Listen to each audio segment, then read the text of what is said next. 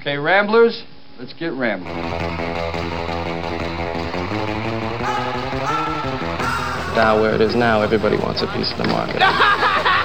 Oh my God, that is funny! I don't remember asking you a thing. I'm funny how? I mean funny like I'm a clown, I amuse you? With all due respect, what the are you talking about? Oh, I'm sorry. Did I break your concentration? What the is so funny about me? Tell me.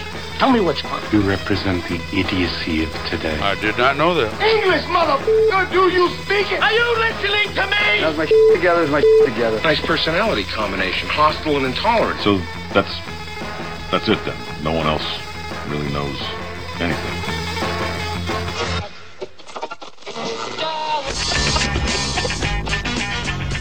Well, welcome back to Stacks and Jacks. I'm Tom Matt Byrne on the board, and we have Greg Pappas in the studio like we do every Monday to talk about. We're going to grill him about his second career today, but that's okay. He likes being grilled. SP futures up 40, NASDAQ futures up 142, and he spent would you spend 12 hours in a Michigan bar on Saturday? I did. Got pretty toasted up. It was fun. Any members of the opposite sex there? There were a few. And they were definitely drinking too. So were they buying or just? Were they buying? Yeah. No, that's why they were there. Yeah, I see. Anyway, we're trying to bounce back from a miserable Friday. Looks like you got a good head start. Well, as of right now, we're exactly where we were a week ago Friday, within like a half a point in the spider. So, very strange world we're living in right now. I just, you mentioned something last Monday. I don't know that you remember it, but. How much do you think of this as just the animal spirits? Well, the fabric of the new market, which Russell Napier had a cool note over the weekend. He was saying the new market is government-driven rather than Fed-driven, and how the government's going to take over the private credit, and they're going to use that vehicle to deflate away their debt expenses and help the average consumer. Well, first of all, the only way you get rid of your debt expenses is to inflate, not deflate. Oh, yeah. Inflate, excuse me. We're already doing that. Yeah. That's the new world. Hey, before we get started, I have a question for you two youngsters compared to me. Now, just in terms of Southside ethics. Last week, I don't know if I told you the story about owing the streetwise guy $1. I went into the Walgreens, I came out with my $2 to buy Streetwise. The guy goes, "They're $3." No inflation. And I said, "Well, you don't have a change for 20." And he said, "No." He said, "Tell you what, I'll spot you the $1." So I owe the Streetwise guys $1, right? Now, it's next time to Walgreens, I was going to pay the guy $1. Now, yesterday, I'm kind of cleaning up. I say, I'll take a look at the Streetwise. Maybe read an article in there. Turns out it's a July Streetwise. Ooh. So now my question is, since I got screwed on the street, July. Yeah. Do I still owe him the $1? I think I don't. Yeah. I think he stiffed me for 2, not me owing him 1. Just saying. Yeah, that was a smooth operator, right? Oh yeah. There. When's the last time you checked your date on the Streetwise? You got to check the Streetwise. Things might be getting a little worse. Yeah. How low could you go to sell me an old Streetwise? Man. Oh, yikes! I think you're good for now. You're good. I might be good. Anyway. Brutal. Yeah. How bad could it get in this world for guys? I get screwed by the Streetwise guy. First I thought I owed him. Now I'm getting screwed by the guy. It's like, I don't know if you saw up north. There was a video of some guy having his car taken, but he jumped on the windshield and held on to the roof racks, and the guy was trying to reverse and accelerate to get the guy off of his own car. And eventually, I think after 30 seconds or whatever, the dude took off, and they took a bunch of pictures of him, and he had an ankle monitor on. Oh, the guy on the car, or the guy in the car? The guy in the car trying to take the car. It's an absolute joke, I think. But so at least the guy didn't hit you in the head and take your wallet. No, it's a. Well, I'm sure that's one of these days. or the beast. Yeah, but when somebody wants my. I don't think this. Back in the day, when my truck was new, they were the hottest cars to be stolen, big Suburbans, because within like a day they were down in Mexico with the drug cartel guys. Oh, Yeah, now that's a evidently, proven car. Yeah, now evidently they don't want them anymore or something, or the new ones aren't as good. Very strange. This guy was riding his own car on the hood and the windshield for a block. Well, do you believe that Maddie Weber's wife got her catalytic converter taken right on Armitage, on a main street? Yeah. How do you... I never see a policeman. I mean, they claim we have They got twice as better many stuff to police as New York or L.A. per person, and I never see No, anybody. that's wrong. We're under New York. I think we're over Baltimore or something. It's close. It's like No, I'm four- talking about police officers per person. Yeah, yeah. It's like four people, one police officer or something. God. So I'm sure you're happy to know that Bank of America tops estimates on better than expected bond trading and higher interest rates. Is there anybody that comes on TV? You know, I should never say anything disparaging, but does the president of that bank look like he got his start in used cars or what? Are these what's ad hominem attacks? I'm just saying the guy. First of all, does anybody in America believe that what's good for banks, for they can make an absolute fortune, is good for you? Well, yes, and we just gave out a Nobel Prize for a central banker. Okay, now all right. I was arguing with Carl about that on Friday. Allegedly, the guy got his Nobel Prize for his saving the world. No, he got his Nobel Prize for doing a book about the Depression. The quantity of money during the Depression. Was the research, right? Yeah. Yeah. Which I think was already done by Milton Friedman, but no, that's what I mean. He allegedly is this big genius on the Depression. Yeah, you could and tell he said we will not have that happen again. Well, he was so happy in his mind that he got to fight the Depression again in 2007, 2008. Oh, you can't read his mind. Come on, Chief. You know what I said at the time when everybody said how he was all he talked about is the Depression. But there were big differences, and I think he screwed up both times. They screwed up both times, but that's just me. Anyway, the Bank of America 81 cents versus 70 cents a share. Revenue $24.6 billion. It's a hefty chunk of change. Hefty chunk of change, and they don't pay anybody anything. Well, it's absolutely scary. I don't. This whole banking thing needs. This Brian Moynihan, I don't know. I mean, whatever. It looks like the cat who swallowed the canary. How did I get this job? What does that guy make a year? Oh, we can look that up. It's a. I'm looking at the. All right, so I have two serious questions for use. As a guy who's still on the trade, what is? I'm hearing all kinds of was it murmurs in the mist, whispers in the wind. I've talked a little bit about my concerns with these banks and so forth over in Europe, basically holding all these bonds at a price at which they look horrible on their balance sheet, because they bought them at zero interest rates, or say a very small interest rate, 0.1, and now they're up to 3 or 4%. Those bonds, what do you suppose a mark-to-market on their balance sheet looks like? And it's just anyway. We went through some of that last week, and then there's the fiasco with Credit Suisse. We have some yeah, they're tiny though. Are you really worried about them? I mean, if it spreads, I guess, but everybody seems to be at least making fun of them more. Everybody. Put it this way: everybody's an idiot that does that. They're not on my radar, at least. Well, I think they aren't as a bank in terms of their size, but they have been big into the credit default swaps forever. Yeah. They're huge in currency trading. It's not about their revenue or their balance sheet. It's about their book and the counterparty risk if they were to go down. So the financial system again, we're talking about. Right. If you had to put a number on the gross value of all the credit default swaps and things like that they have, it's got to make the place look. The place looks like a. Well, slowly those places are being replaced, I think, by trading firms. Ultimately, the people who buy out those, bankrupted or portfolios or whatever. So you're happier with BlackRock than you are Credit Suisse? Not BlackRock, but someone like I don't know, like a DRW comes in and takes over the portfolio of Lehman Brothers bonds or whatever. That's not, in my mind, the worst thing. I'm not talking about the bonds. I'm talking about the stuff that the default swaps. The default swaps. Yeah. And people who have. They buy one from one place, then you sell it over Citi or someplace, and you think you're flat, and all of a sudden you're not. Yeah, that's the OTC risk. Is if they're short, or whoever's short is the one who should be regulated. there's that difference between short and unlimited risk and defined risk. And if you're selling a whole bunch of stuff that you have no oversight over, and these could pay out 10, 20, 30 times or however many what they're selling them for, of course solvency becomes an issue. Well, I remember back in the day in 2007, 2008, when a lot of this stuff came to fruition, right?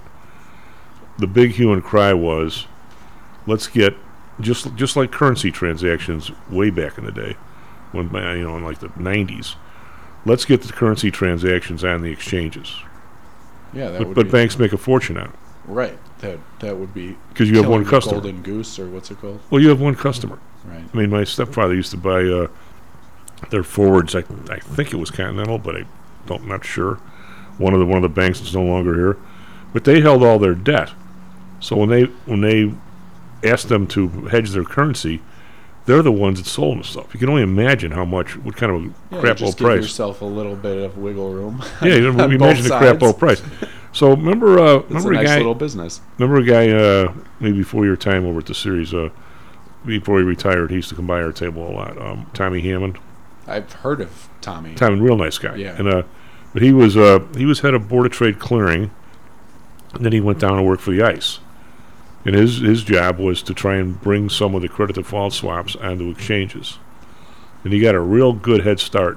2007, 2008, as people were outraged with, Lehman Hip going down with theirs and Bear Stearns going down with theirs and all that stuff. and the government essentially having to bail out Goldman Sachs like they always do. Yeah, 100 cents on the dollar, I think. Yeah, they bailed out AIG. Right. And the AIG gave the check right to Goldman. Yeah. Because anyway, so. And as time went by, it became totally useless. So finally, I think he retired. He said, "The hell with it," because once a year, as soon as people stopped talking about it, I don't think any of them got any exchanges. They're all back at the banks, and whoever wants them.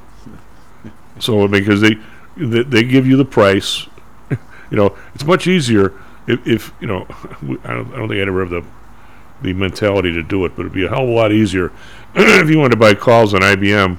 If I gave you the price and sold it, this is a really good price. Well, who's selling it to you? Well, I am. I am. I am the arbiter of the value of this. By the way, you making money on it? Well, of course, you got a little something for something. I gotta wet my beak, right? You got it. Maybe it's 2 and 20. I don't know. Yeah, maybe. Whatever. I gotta wet my beak, Rodney. Anyway, so hey, you're also an expert. I am an expert in nothing. At the restaurant business. So I head out to I head out to Audrey's, and so of course she's got some deal working. And then the Irish are on. So she says, "Why don't we just order a pizza?" And I said, "All right, I'll go get it." Large pizza, with a lot of stuff on it, $40. Woof. Now, if you wanted the family, it would be $48. Yeah. Wait a second. Yeah. There's a difference between so there's a large size and a family size. Sure. Oh. This is Southside pizza. So it's family's huge. Okay. Family is huge and $50. Yeah. Wow. So this is picking it up. It's not even getting it delivered. To deliver it is an extra. Probably an extra $5. You got to tip the guy. Which why wouldn't you? You delivered it. So, anywho, so I'm thinking as a guy who for whatever reason thinks in these terms, your buddy, the head of the White Castle, one day came on TV. This is a long time ago. And they said, "What's the biggest risk to the restaurant industry?" He says, "The biggest risk is because of a lot of cost factors and a lot of reasons. The spread between what you can eat for at home versus what you can eat for out has never been bigger, and people are going to sit there and go, what am I doing this for?" Yeah, that's if you're a good restaurant, you're probably, after expenses and stuff, if you're still in business after 2 years, which is a pretty high failure rate. Oh, yeah. I think it's probably similar to trading.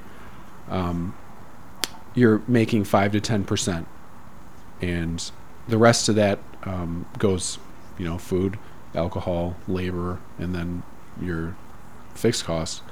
So if your food cost goes up, however much, say 20% or whatever it's been, you have to, in order to maintain that 5 to 10%, you have to juice one part of if it's not food, you have to bring up a different one, and you're just trying to make that end of year number kind of just enough to make up for that increase.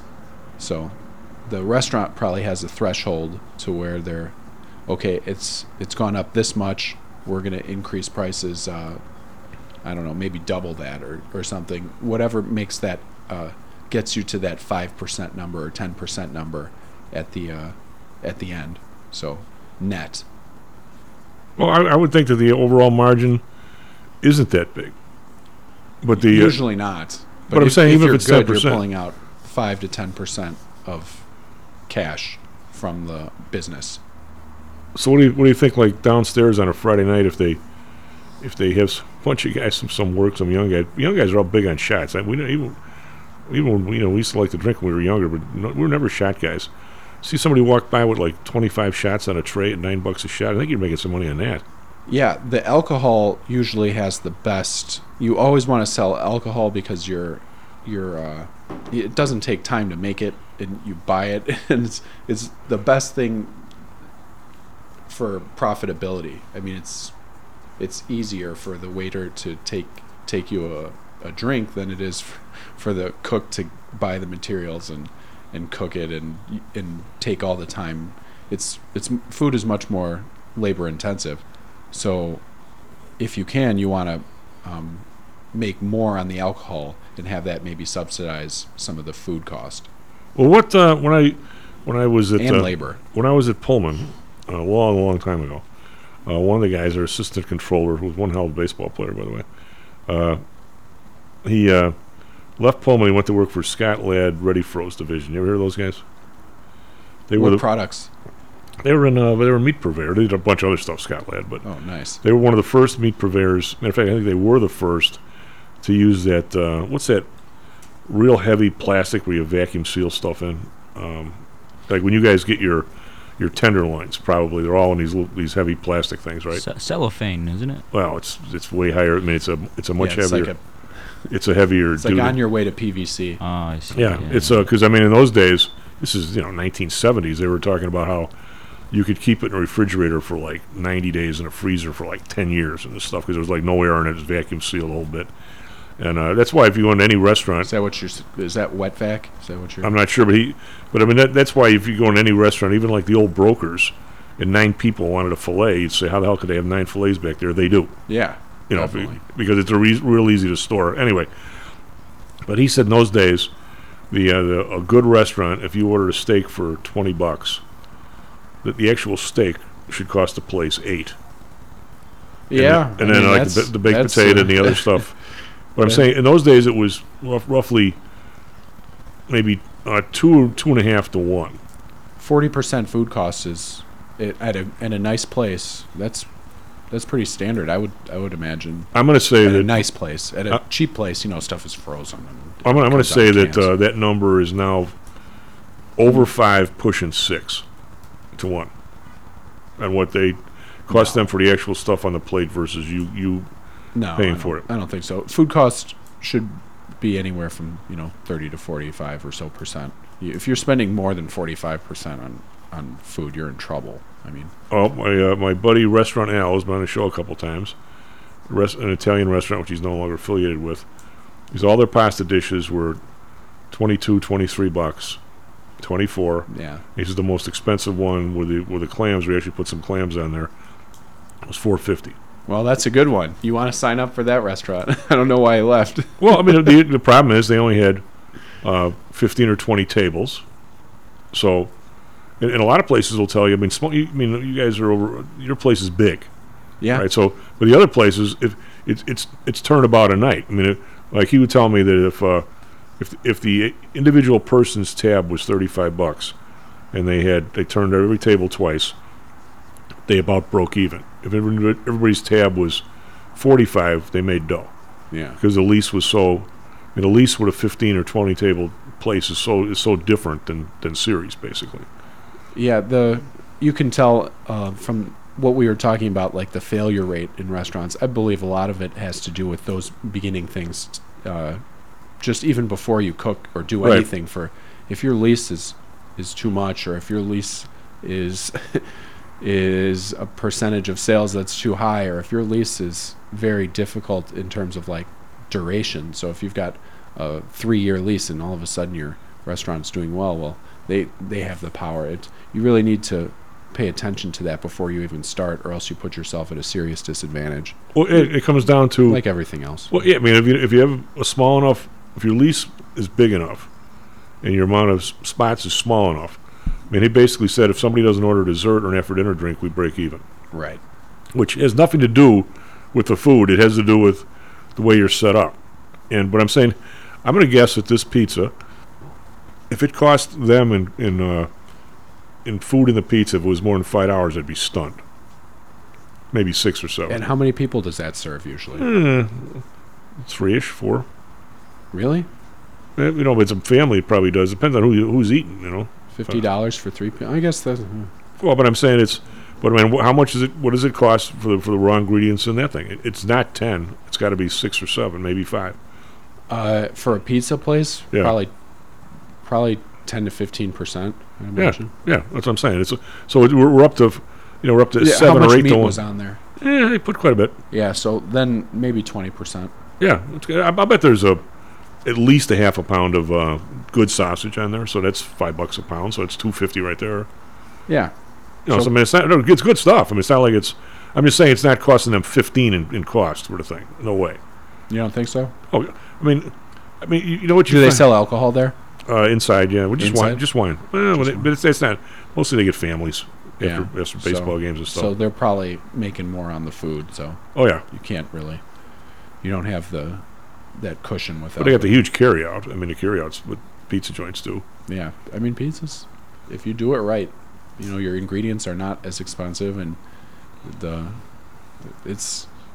there's a reason people love pizza. Look at the amount of French fries you guys charge.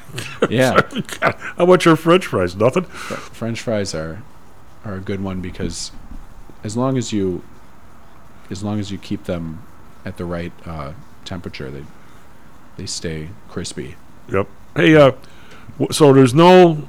I mean, you're still on the floor. Nobody's every once in a while. Well, but nobody's sniffing around like some of my clients are really worried about what's going on with these banks and stuff. Let's get back to that a little bit. I mean, how do you even as a regular player? You got to have good relationships and good friends. So if you're doing business with Credit Suisse, good luck. If you're doing business with solid banks here and you're confident that your accounts are either SIPC or your relationships, when like with the restaurant, when the stuff goes bad, they'll work with you. If you have a terrible counterparty, or if you have a terrible business, if you're doing business with Lehman Brothers or Bear Stearns, those people who are supposed to be smart but they're clearly not, you got to reevaluate, maybe pull some money to some other places. I don't know, if I'm. But how does a person like you or ethics. Me? I mean, you're closer to the floor now. I used to be, but even then, the information. How would you and I ever have sniffed out a Bear Stearns collapse? You never really know. You never really know. But as soon as your stock starts to go, then that if there's like the bank run possibility, then you might be in trouble. The real way is like the same thing as everything else. You can't be solely reliant on one or two institutions. I mean, if you I guess kind of how much you need to make investments or live or whatever. So if there's a significant effect to your life, if one of those firms delays or goes dark for a few days, that's needs to be in the calculus. Well, because the last thing I got a client call on Friday, and a guy wants me to. Well, we have a lot of people who like to do this. Wants to get a whole portfolio of nice dividend stocks, and I just, what, I haven't seen so many companies that I thought were good companies go out in my investing lifetime. I'm just really reluctant to do individual stocks for people. I mean, that's why I do these indexes. I honestly don't know what these guys are doing. These banks, our banks.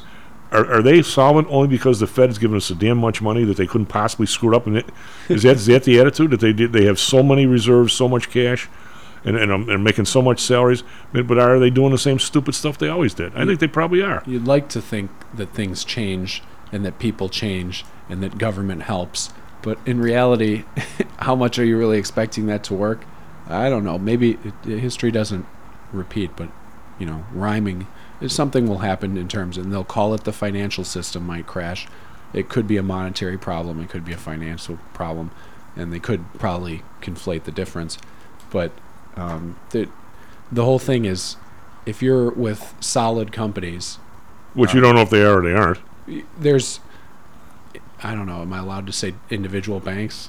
Yeah. Yeah, so I would much rather be at Northern Trust than at somewhere else. I would agree. Yeah, just because there's that history of them being around and them not using their position as leverage. And they don't do that. They're more right. SP Futures up 44 and NASDAQ Futures up 155. Be right back, Stacks and Jacks. How much confidence do you have that your investments will make you wealthy? Do you truly know the odds? Welcome to Luckbox, the control freak's guide to life, money, and probability. Luckbox shows you how to gauge the likelihood of success before you commit to an investment or any other decision. And Luckbox is free for 1 year at luckboxmagazine.com/jocks. Each new issue dives deep into the current investing climate, separates the signal from the noise with relevant trade ideas, and equips you with cutting-edge tactics you don't already know. Luckbox is the essential magazine for proactive investors who are hell-bent on pursuing life, luxury, and happiness through sports, fitness, travel, food, spirits, music, and a whole lot more. Smart investors don't bet on possibilities, they play the probabilities. Luckbox is $7.99 on newsstands, but you can subscribe for 10 free digital issues at luckboxmagazine.com/jocks. Don't rely on luck. Get Luckbox at luckboxmagazine.com/jocks. Hello, this is Tom Howell, the Chief. Confused about investing these days? I suspect you are not alone. Investing was never easy, although at times it may have seemed so. I think one reason behind the current concern, although maybe not explained as such, is how the fluctuation in the American dollar and the associated politics is affecting your investments and your wealth. It may not be enough to make some money in your investments. You may need now to make enough to exceed the amount that your leadership is depreciating the value of the dollars you've worked your whole life to accumulate. That same leadership has seen fit to maneuver risk-free interest rates to near zero. Providing positive risk-averse returns in a zero-interest and declining real wealth environment is by far the toughest assignment I've ever had in my years as a money manager. I'm sure that a lot of you have heard that one way to possibly deal with this problem is to invest in so-called hard currencies like silver and gold. The idea being that they will retain their relative value in the face of devaluation of paper currencies like the dollar. To be honest, I have never been a gold bug. I've always had faith that having enough dollars and a good investment strategy was good enough. Now I'm not so sure. But I do know that if I did invest in gold or silver, I'd want to do it in the same manner as we do at PTI for investments in the market, with defined risk. If you feel the need to invest in gold or silver, we can do it using the same strategies that we use for our protected index program. No matter what you invest in, we feel that you need to know and control your risk. Find us at PTIsecurities.com. That's PTIsecurities.com. Stocks, jocks, Stocks and jocks. Stocks and jocks. You are out of control. Here, right now, right here, right now, right now.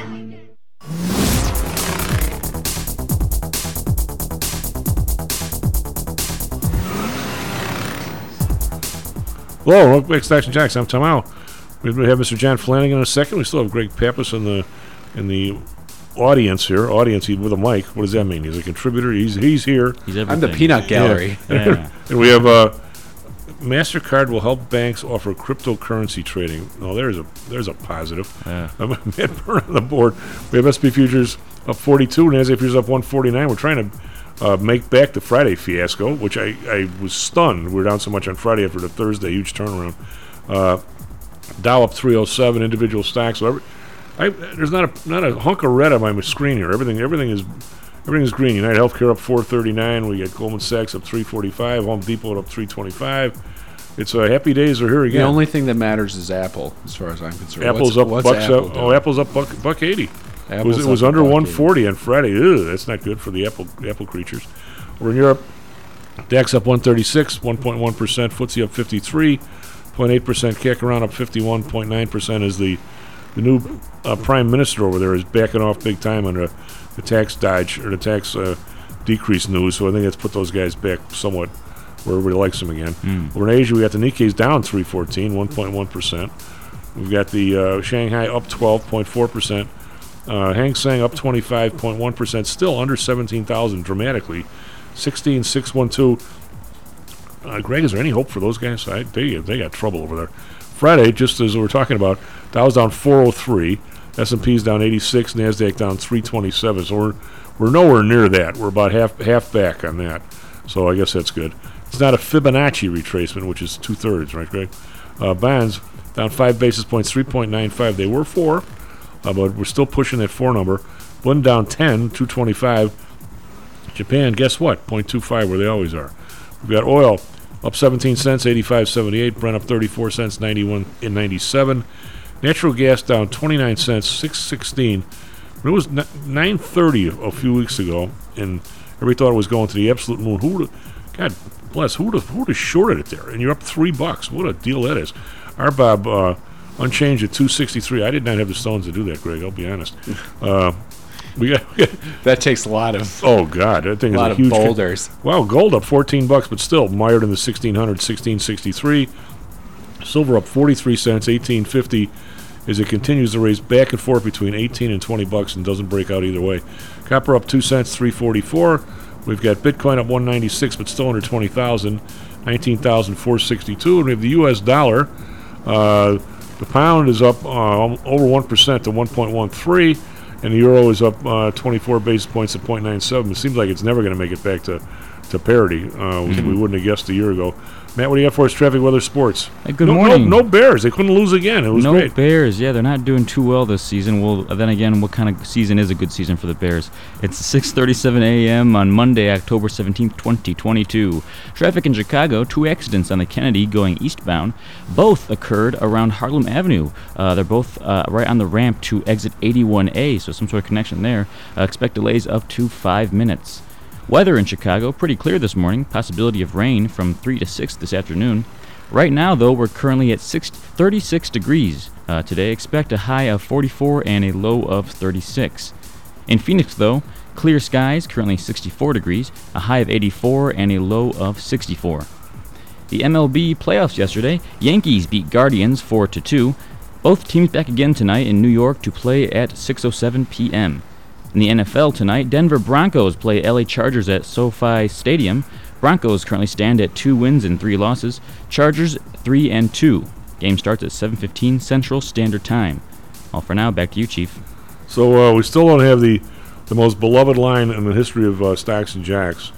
Hey, John, how are you? Good, Tom. How about you? Morning, Greg. Is in Good morning. The lovely and crazy Angelica. Bulls lose to Pistons. Who cares? All they do is lose. How's that for a sports report? Mm-hmm. That's what you want to hear Monday morning. Yeah. Well, who cares? All they do is lose. I can only try to reach those levels. I can only try. Well, you don't have the voice. I don't. And they don't look like her either. So no, unfortunately, I don't have the Ukrainian or the beauty. No. Yeah. What a sweetheart. Fortunately, she's doing well. She actually became a computer. What do you call the people that edit the actual lines?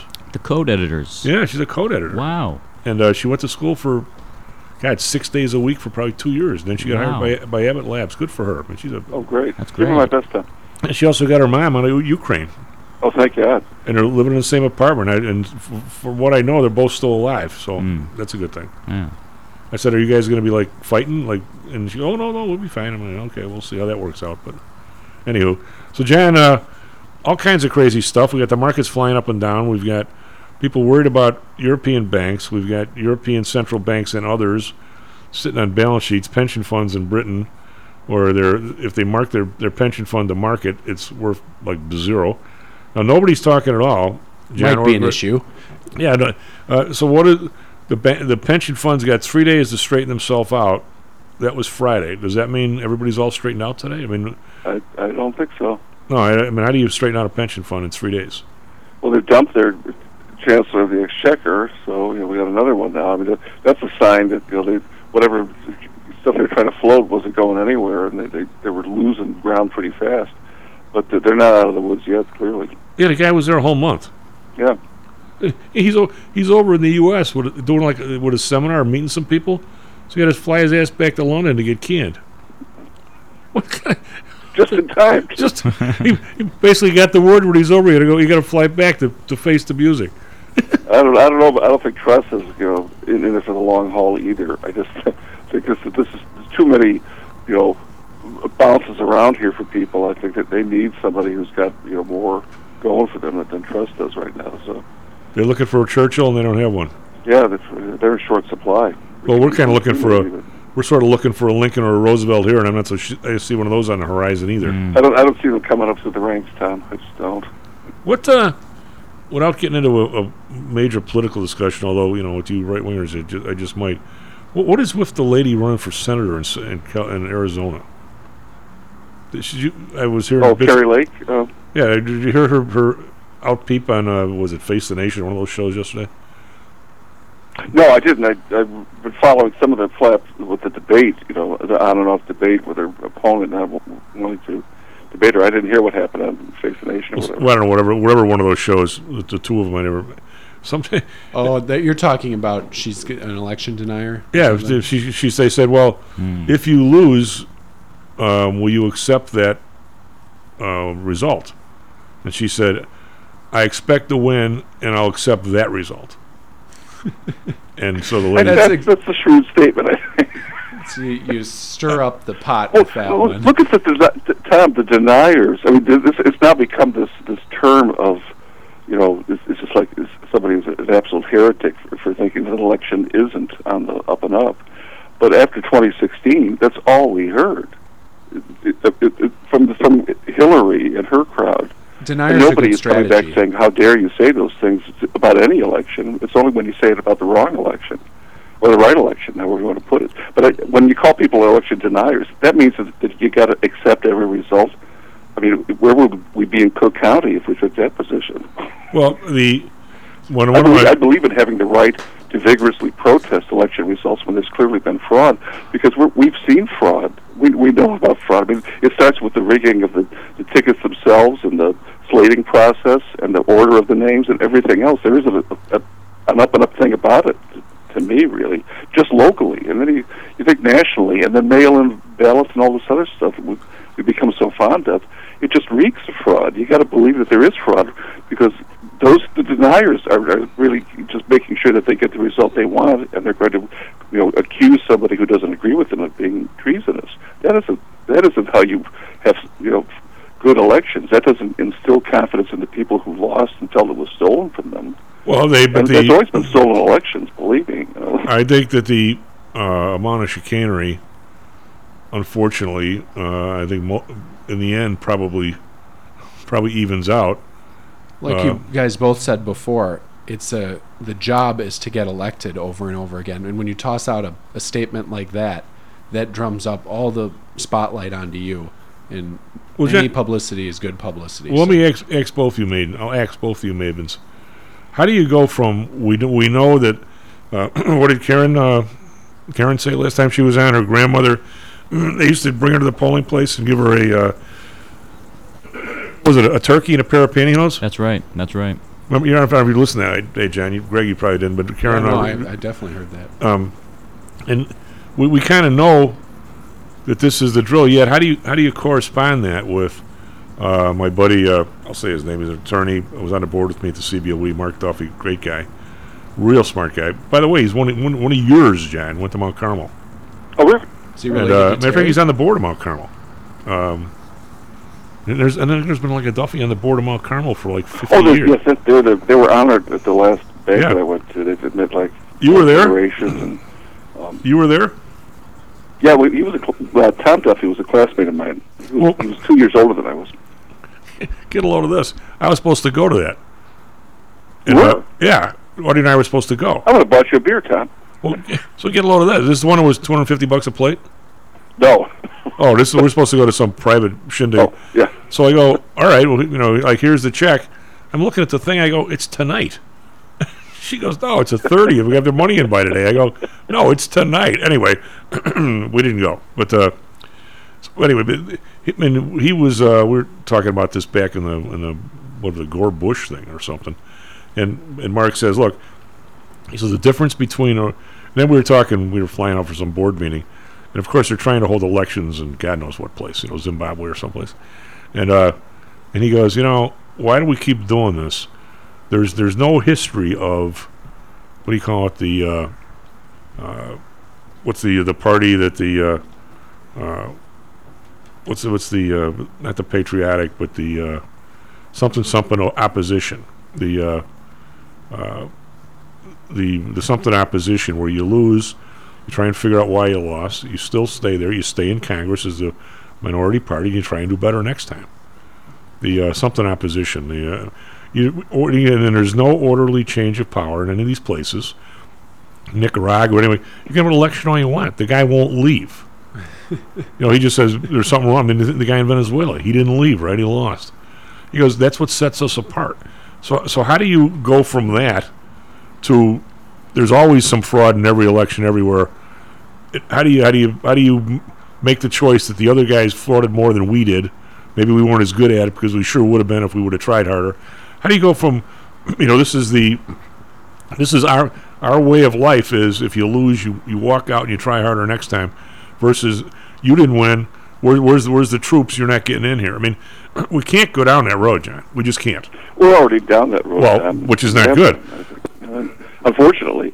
But I mean, what you also see in countries that have a less distinguished election history than ours, you start arresting the opposition candidates on the upcoming election on some trumped-up charge that has nothing to do with anything meaningful, but you want to do everything possible to get them off the ballot because you know that you can't stand that result. You can't stand the thought of losing. Sounds a lot like what's guilty of this. Believe me, I'm not saying it just flows in one direction, but we become so gripped by this idea that we have to, at all costs, keep this figure in this job or do this takeover and make sure that we never give an inch again has kind of been evolving for quite a while. Well, Nixon had a bitch. We're deeply into it now. Until you get people's faith restored in the results, and that doesn't mean just Republicans' faith. You can look at it in the turnout numbers alone.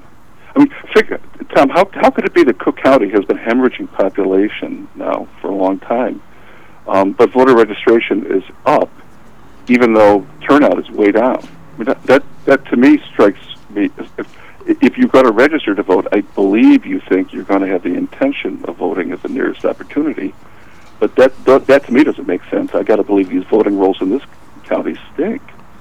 I'm not so sure. Well, but here, you want to know? It's funny you should mention that, John, as I'm cleaning up my area here. Here's a article from November 27, 2011. Everybody thinks all this stuff is happening like today. And I think, one of the things that I try and do is take the longer view on the show. This is the lost decade. Cook County loses 26% of manufacturing jobs between 2000 and 2010. Cook County lost 89,100 jobs, more than any other county in the United States except L.A., which saw 113,000 jobs disappear. Detroit's Wayne County lost 84,000 manufacturing jobs. Every county in the Chicago area lost manufacturing job in the time span 125,500. So you wonder why people are leaving. What do you suppose that number is from 2010 till now? It's got to be more than that. Oh, accelerated. Yeah. So, you're down to, why did... When most people, you guys, and I'm sure Greg and maybe Matt, what was the great, what do they call it, the great migration? Great migration? Yeah, was black people from the South to Chicago for manufacturing jobs. Basically came up on the city of New Orleans. That's just how the train got the huge name and everything. They came up on the train, they landed here, lived with some people for a while, got a job, made 10 times as much as they were making in Alabama or Mississippi, right? And that was the entire 1910 to whenever. How many years was that? There's the Great Migration through the 20s. Yeah, through the 20s. 30s too. That's why you had all kinds of black people worked at Pullman, they worked at U.S. Steel, they worked at Southworks, they worked in all the million places that supported all those places. Swift, I got to believe there are a lot of them. A lot of people worked in Hawthorne. My uncle worked in Hawthorne. That's where how many people? There are 30,000 people worked there, right? How many people was it? 25,000 worked at Electromotive. These are massive facilities. And you lose them, and there's not that. Why would you want to live? Let me ask you this: Why would anybody want to live in New York or could afford to live in New York if you don't have a job paying you $200,000 a year or $150,000 and you're living with somebody? I mean, you go where the money is, and the money's not here anymore. That's why that was always Chicago's draw, too, Tom. I mean, there were businesses popping up all the time. There were and jobs that you could make good money at without much education, as long as you with the steel mills and light manufacturing. This was a magnet for people who had sort of lost all their possibilities for success elsewhere.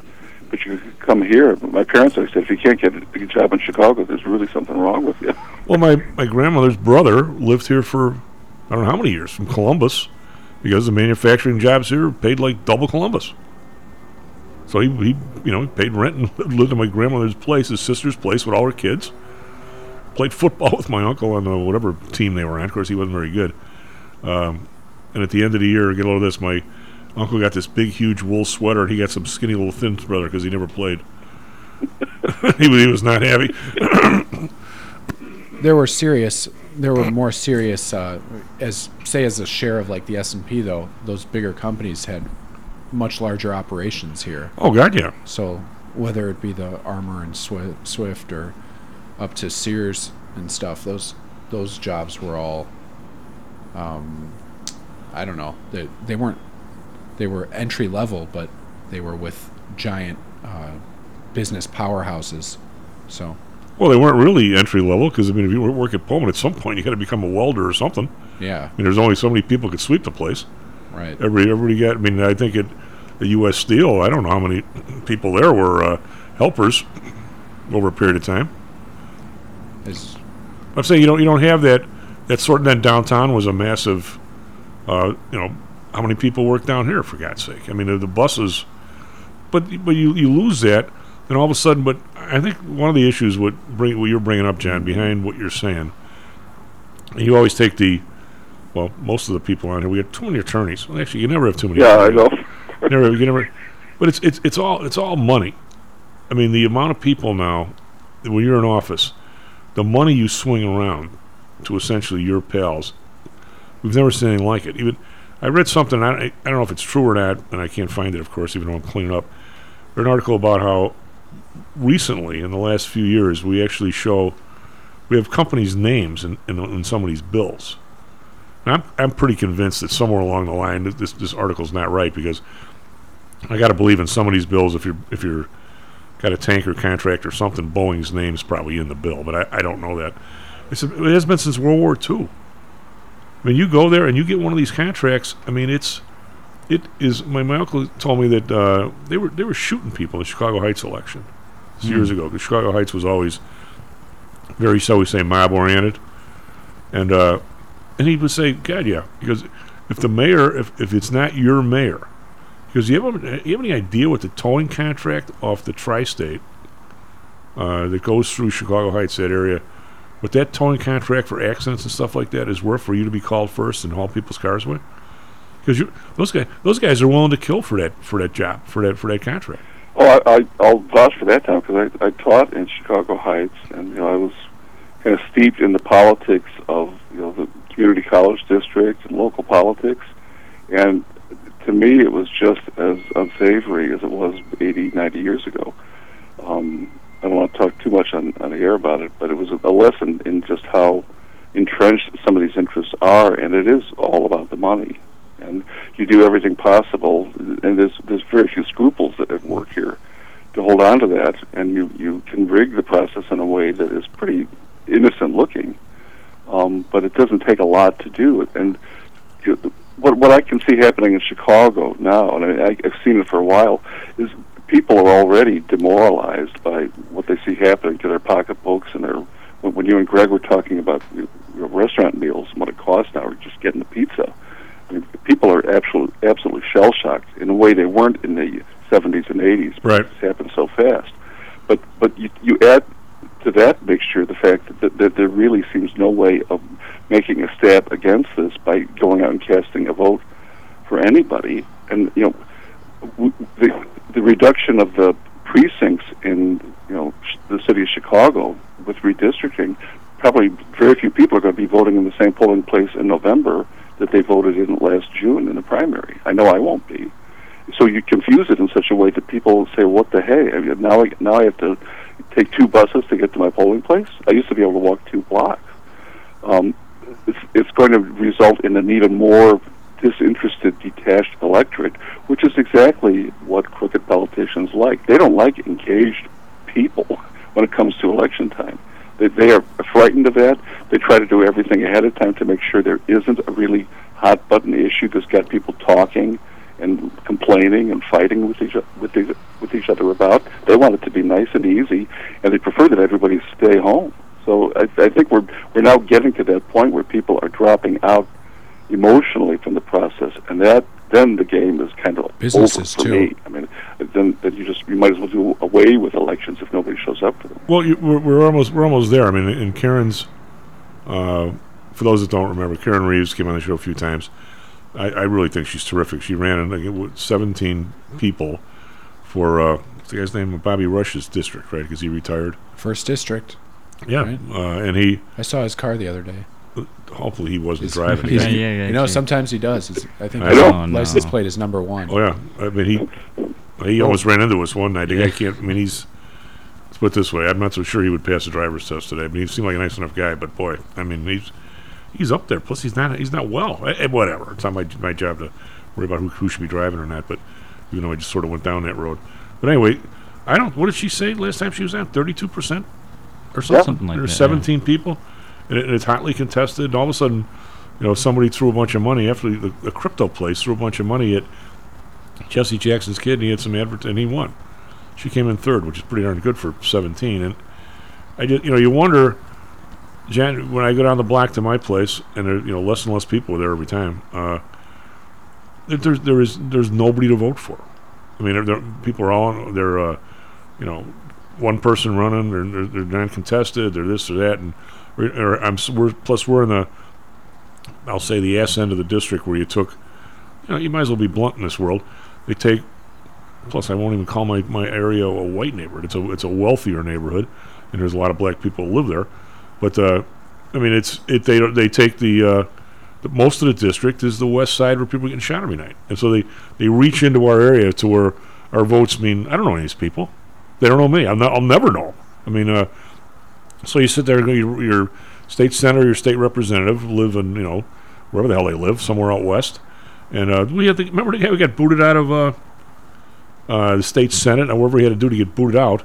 Then he ended up being elected again. So you can't boot him out for the same thing as after the. Right. Well, he's my guy. I'm like, what am I doing? You got a guy, Tom.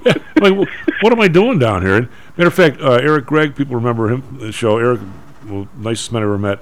That's how Eric and I became friends. One night, Bridge, John's wife, she goes, here's 5 judges you can't vote yes for. So, of course, I leave that thing on my dining room table like an idiot. So I get on the block and I say, well, I'm going to do what Bridge said, so I'm just going to have to vote no for everybody. Judges. So I vote no for everybody. I get down to the Triple E, sit down at the bar by myself, and the place is empty. All of a sudden, this huge black guy walks in, sits next to me, and which is kind of weird, but an empty bar. So we start BS, and I go, well, where'd you come from? He goes, I went down and voted. I said, yeah, me too. I said, there's like nobody to vote for. And he goes, yeah, plus I voted no for all these judges. I go, so did I. So that's how our beautiful friendship started like 15 years ago. He goes, yeah, I don't know these people. I don't think they do a very good job, so I voted no for all of them. So I said, the hell with them. And I said, I feel the same way. So we bought each other a beer.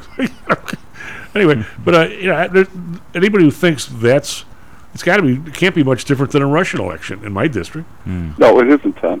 I think really that's the model. And it really does start farther back in the process, too. I worked on a couple of campaigns, you know, in records examinations where you go in when they're going over signatures on petitions to get on the ballot. And, you know, every signature is, you know, could be a hair-trigger difference between getting kicked off or staying on. And you see pages of petitions that are obviously forged because it's the same exact handwriting, the same color ink, everything. Somebody just copied them out of a phone book. And they didn't really care if the address is in the district or not. But every single one of those fraudulent signatures is a felony.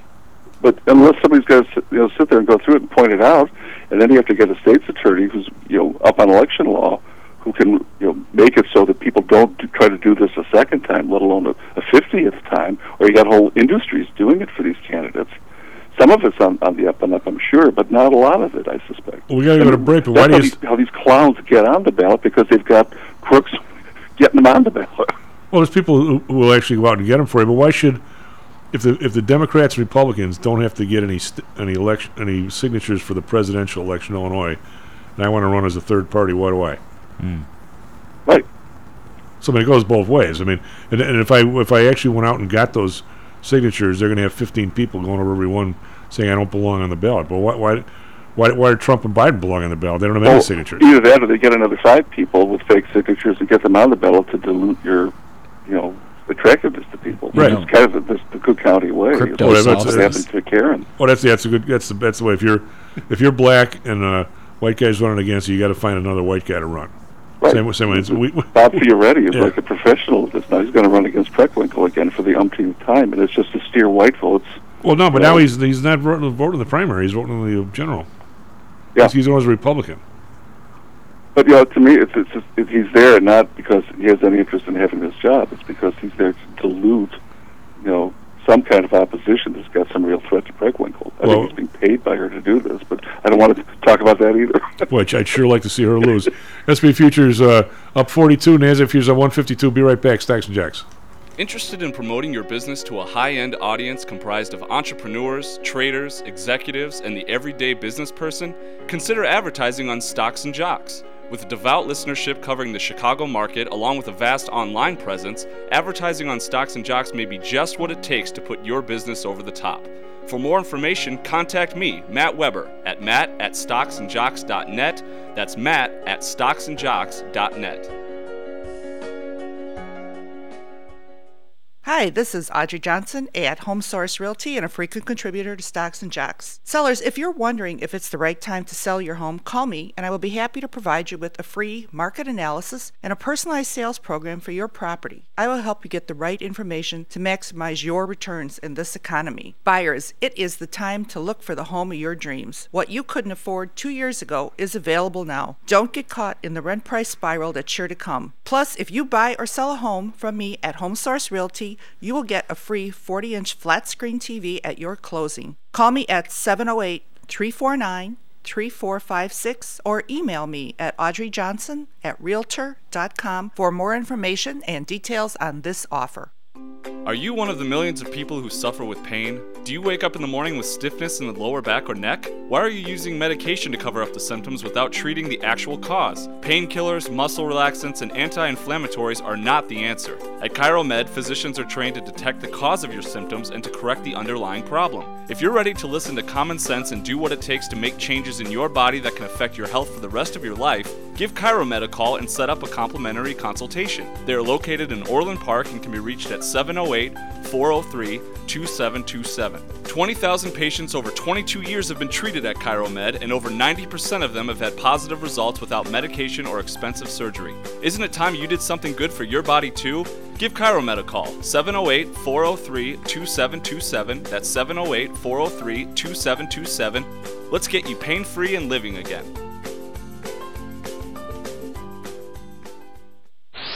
Stocks, Jocks. Stocks and Jocks. Stocks and Jocks. You are out of control. Here, right now, right here, right now, right now. All right, place your bets.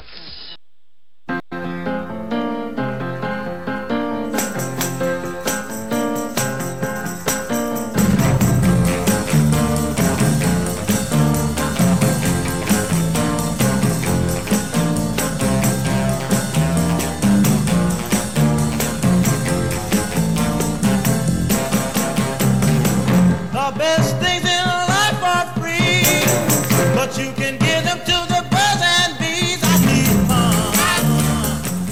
Hello.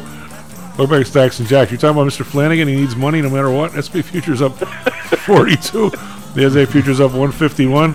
Just give me money, Tom. Just give me money. You know, when the money runs out, the love stops or something. Is that something along those lines? I guess so. Yeah. Anywho, it's a I can't. We're flying up here today, John. You could have knocked me over to Feather on Friday. How far down we went, and then because we had I think one of our best days ever on Thursday because we started way down. We got our rolls off in the morning, which really was really quick work by my guys, and then we flew back up. So we actually got ourselves a lot longer.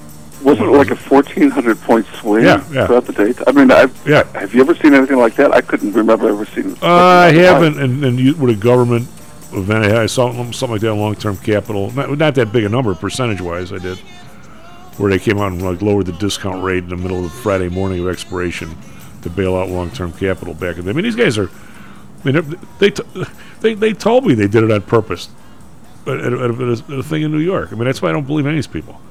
Because actually, they want to tell you, which is weird. But you can't keep a secret anywhere, I don't think. But and then all of a sudden, we had a huge day on Thursday, and we rolled our puts back up, but not as severely as obviously we should have.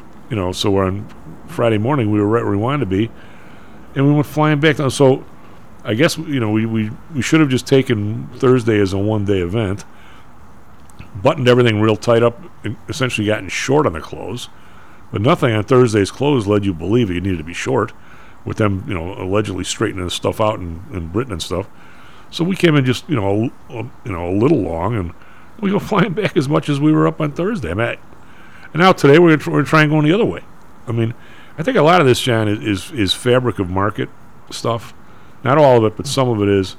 I would really, obviously, I was a creature of the trading floor, but it's not just, people versus electronics. It's rules then versus rules now. The electronics has taken a lot of the rules away, the customer rules away, which it didn't have to do that. The electronic could have been inclusive, and it's not. It's exclusive. So, for instance, back in those days, there was a customer order book, or New York Stock Exchange or the CBOE or wherever you traded it. The idea, I'll try and do this in some way where everybody understands what the hell I'm talking about. The idea of competition in those days was to foster competition for the order flow itself, for the trade itself, not the order flow. So in other words, all the IBM options took place in one pit, one place. In those days, you didn't have the electronics, so it had to be done person to person. But the idea was you could set up rules, and they did, that if all of a sudden the IBM options are 2 1/8, 2 1/4 or something, I'm showing my age with the eighths and quarters, but it's easier to say that, 2 1/8, 2 1/4. Well, if you want to put an order in to sell them at 2 1/2, the broker could put those in the customer order book with the confidence that when it got to, say you want to sell 20 at 2 1/2, if that went in the book, before anybody traded it at 2 1/2, the customers in the book had to be taken care of first. So being in the book is an advantage and a disadvantage. The advantage is you get to be traded with first, so it may just trade 2 1/2 20 times. You're the only person that gets to sell them there. They go right back down again. The other point is if all of a sudden something crazy happens and IBM starts marching up, well, everybody can see your order and somebody's going to buy them at 2 1/2 when the next trade's going to be 2 3/4. But I've seen, I think it's an advantage to be able to get priority at a certain price.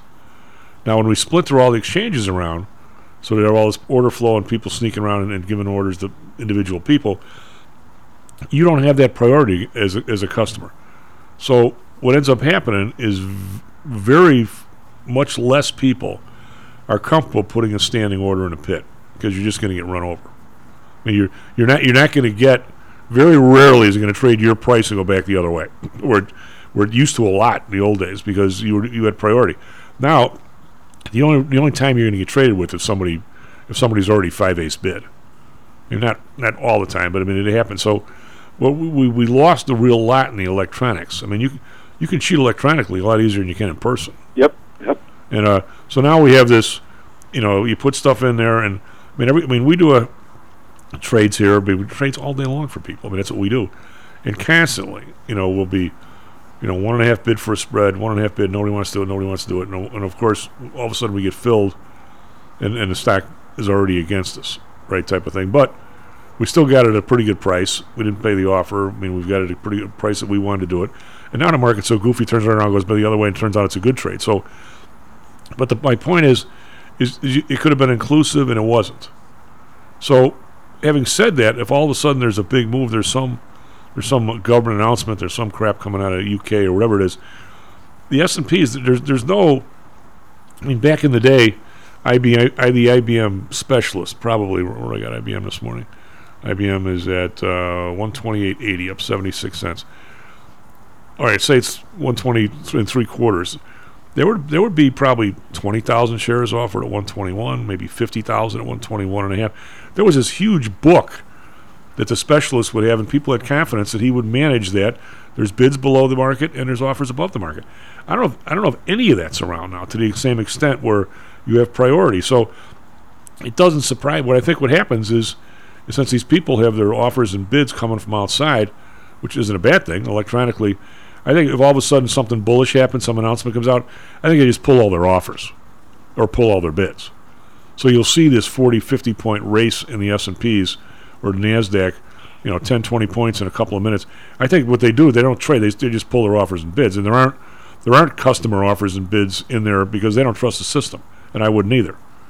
So that's why, I mean, one of the reasons why we have these, exacerbated moves. But it doesn't mean the market's going to get to the level that it's going to get to. And I don't think it affects where you land at the end of the day, but it affects the trade. I mean, all of a sudden... That puts us in a much clearer perspective than I had. That makes a lot of sense. And, I mean, that implies or presumes that there is the ability to manipulate at some point so that there are survivors and there are people who are not surviving, or margin calls that are kicking into the detriment of some people, not to others. But it sounds like it's a real come down from what it used to be. Oh, sure. In terms of the auction market, and the honesty in the market is nowhere near what it was. Nowhere near. Even though FINRA will tell you that it is, they're so full of bleep, it's unbelievable. It's not at all. I mean, they'll tell you that there's no way you can do a trade in person. You can't write it down because it needs to be done electronically so they can track it. Yet in an open outcry system, you can't. I couldn't pay a half if somebody else was at 3/8. How could I? I'll say half bid and say, hey, idiot, I'm at 3/8. Right? Well, now all you got to do is let the guy that who's at 3/8 just blow through him and pay a half. Now it's messed up. It could be done a lot better. I mean, obviously, you're not going to go back to individual trading pits, although you could have one and the electronics just flow through the trading pit. The point being, there's like 17 options exchanges or 15.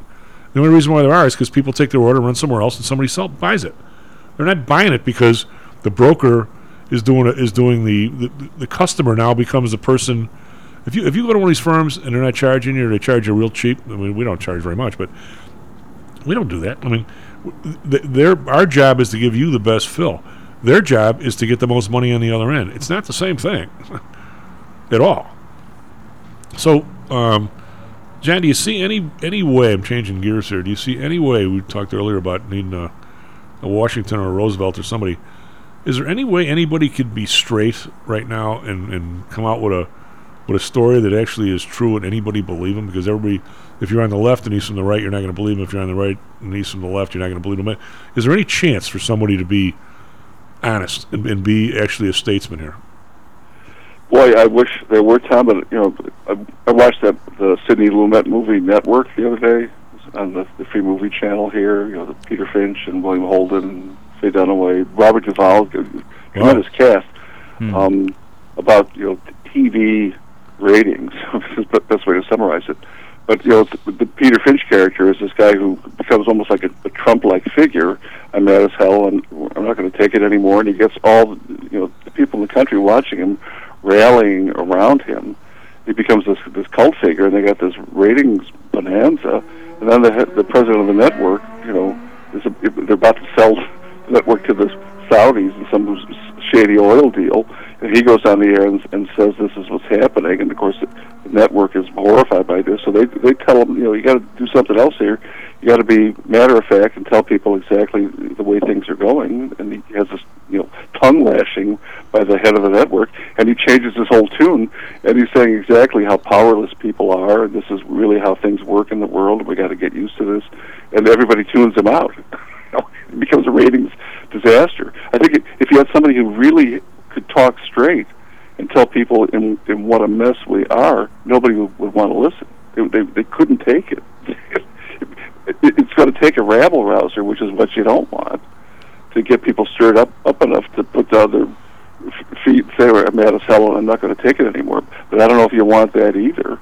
I think we've reached a point, though, where people are absolutely floundering, and they're ripe for some kind of solution, and it's probably not going to be a good solution. It's one that neither party wants to cultivate or be associated with, which is the key to Trump's success. I mean, I come back to this over and over again. He's so loathed by both parties that makes him appealing to a huge swath of the population, and the parties have nobody to blame but themselves for letting that happen. But do people really want a succession of Trump-like figures who are constantly bucking the system, constantly defending themselves in court, being trashed endlessly in the evening news, the entertainment programs? I don't think anybody's, maybe except Trump, has the stomach for that or the pocketbook. But it's going to take somebody who has more than Trump has. Put these parties in their place. And I just don't see anybody like that either. I don't see anybody in either party, I'll tell you.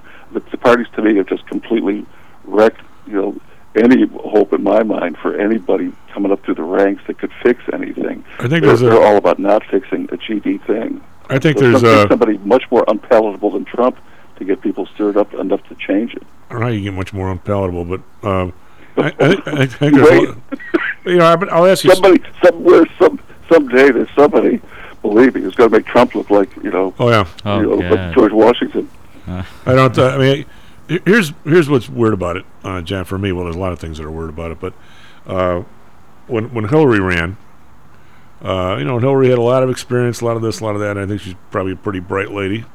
But I thought she was an absolute sleazebag, and I couldn't vote for her.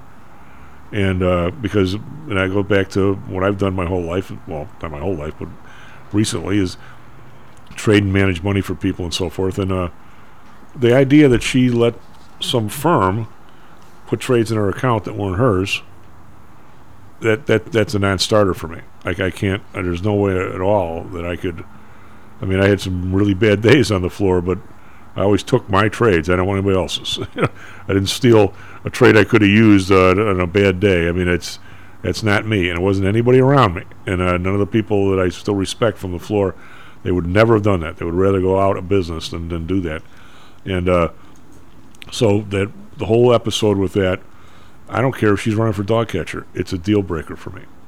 Not to mention, the other crap you could put on there, the overseas thing to get around they can't get money from foreign people for a U.S. election. Oh, the Uranium One stuff, and the Clinton Foundation. Yeah. So, but I'm saying, it just goes on and on. So I was reading the Tribune Tribune endorsement of Pritzker.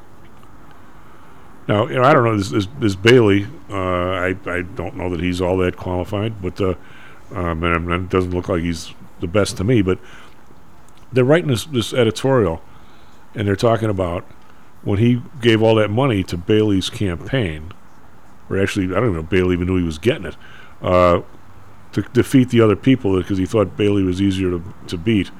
The editorial goes, well, that's about one of the sleaziest things we've ever seen, yet in our mind now to me, John, that's a deal breaker. I can't vote for the man. Yeah. Do you think he behaves any differently as governor than he did when he was campaigning? Of course not. So I'm saying, why would he? Why should he? Now, where does that leave me with Bailey or the Libertarian? I'll probably vote for the Libertarian if there is one, or I'll write you in or something. But I cannot vote for the man. If he's willing to do that, he'll throw a baby off a bridge for a vote. I mean, I don't want that man there. And just like I didn't want Hillary there, and I don't want Trump there because he's a crook. I mean, it's you can't wing this lifestyle. And where do we get these people? I remember my mother's comment. I mean, I've heard it, but people have heard it before. When was it Bush and not Gore? Who was the second guy? Kerry. Kerry. She goes, "How do we have in this country? How do we have two C students that both laid naked in a coffin looking up at dead animals. Can't we do better than that? and now those guys are saints compared to these people. Right. I mean, I don't. I'll take some. This phenomenon that's happening lately, you take Liz Cheney and Adam Kinzinger as Republicans who are gradually Kinzinger. They're both toast anyway. They should be toast, but they peeled themselves off of the Republican Party for whatever reason, because they just can't go along with what they see the party is headed to. And then you got Tulsi Gabbard, peeling herself off from the Democratic Party because she can't stand where the party is going. These are kind of bells and whistles that I think the parties don't know how to respond to. But what they're really witnessing, and they seem to be apparently pretty happy with this, that they just made themselves intolerable to some of the younger and maybe more promising people that they had. I mean, Cheney's from this very short-lived dynasty. I don't think she's got much going for her except her surname. But in another world, she would be no worse off than George W. Bush or Jeb Bush or the whole family. You'd have some sort of visibility and a leg up in any kind of election that you chose to participate. Well, what about Jesse Jackson's kid, for God's sake? That too. Yeah. These dynasties, there's enough meaning and power behind them that people seize on whatever opportunity they have to keep it going. And you got Cheney, who's made herself a pariah in Wyoming over what? I don't know. Maybe she doesn't have to be in politics to have a lot of money, I'm sure. But it just shows that there's a kind of lack of interest in keeping this machinery going. And that doesn't mean that this is really the end of an era. It just means that there's new players who are equally despicable, and they're going to milk it for all it's worth and create some kind of new dynasty out of the ashes of the old ones. But it shows that the parties are becoming such cesspools that even the people who had a future in them don't want any part. But you lose somehow or another, you lose your moral fiber. This lady, the Democrat in Arizona, who was the last vote on this big infrastructure bill. Sonima, yeah. If it got out, can you imagine somebody saying that Paul Simon or Adlai Stevenson or Everett Dirksen or even Peter Fitzgerald, they're voting this way because the company gave them $1 million? That would get in the press? I would say any one of those people would have resigned. This lady thinks it's fine. And the voters think it's so. How is there not a recall? I don't think there is a recall election for senator, but how does the Senate not kick her out? They want more people like her in the Senate. I've concluded, Tom. I mean, that seems to be the qualification to get in and stay in the Senate, is to be that crass. Just cash the checks as they come to you, and respond accordingly. This seems to be what makes the Senate, survive, really. But how did I love I don't know why, but I always love to dig into the detail. There's 50 Republican and 50 Democratic senators. And this year there'll be, let's say there's 15 new people. How do I determine if I'm some huge hedge fund manager, which I was a hedge fund manager, but we weren't that huge, in this capital gains treatment of essentially my bonus, which it has no business being, because I don't own any of the stock. That's what this carried interest really is. I get capital gains treatment in my bonus. I might as well explain it. If I ran a hedge fund, it was like 2 and 20. What that means is the people who put their money in a hedge fund, I get 2%. Say there's $100 million goes in there. I get 2% of the $100 million. Split up monthly, so I get a 2% fee. You have to have a pretty good track record to get 2 and 20, but. And then if the thing makes $10 million, I get 20% of what it makes.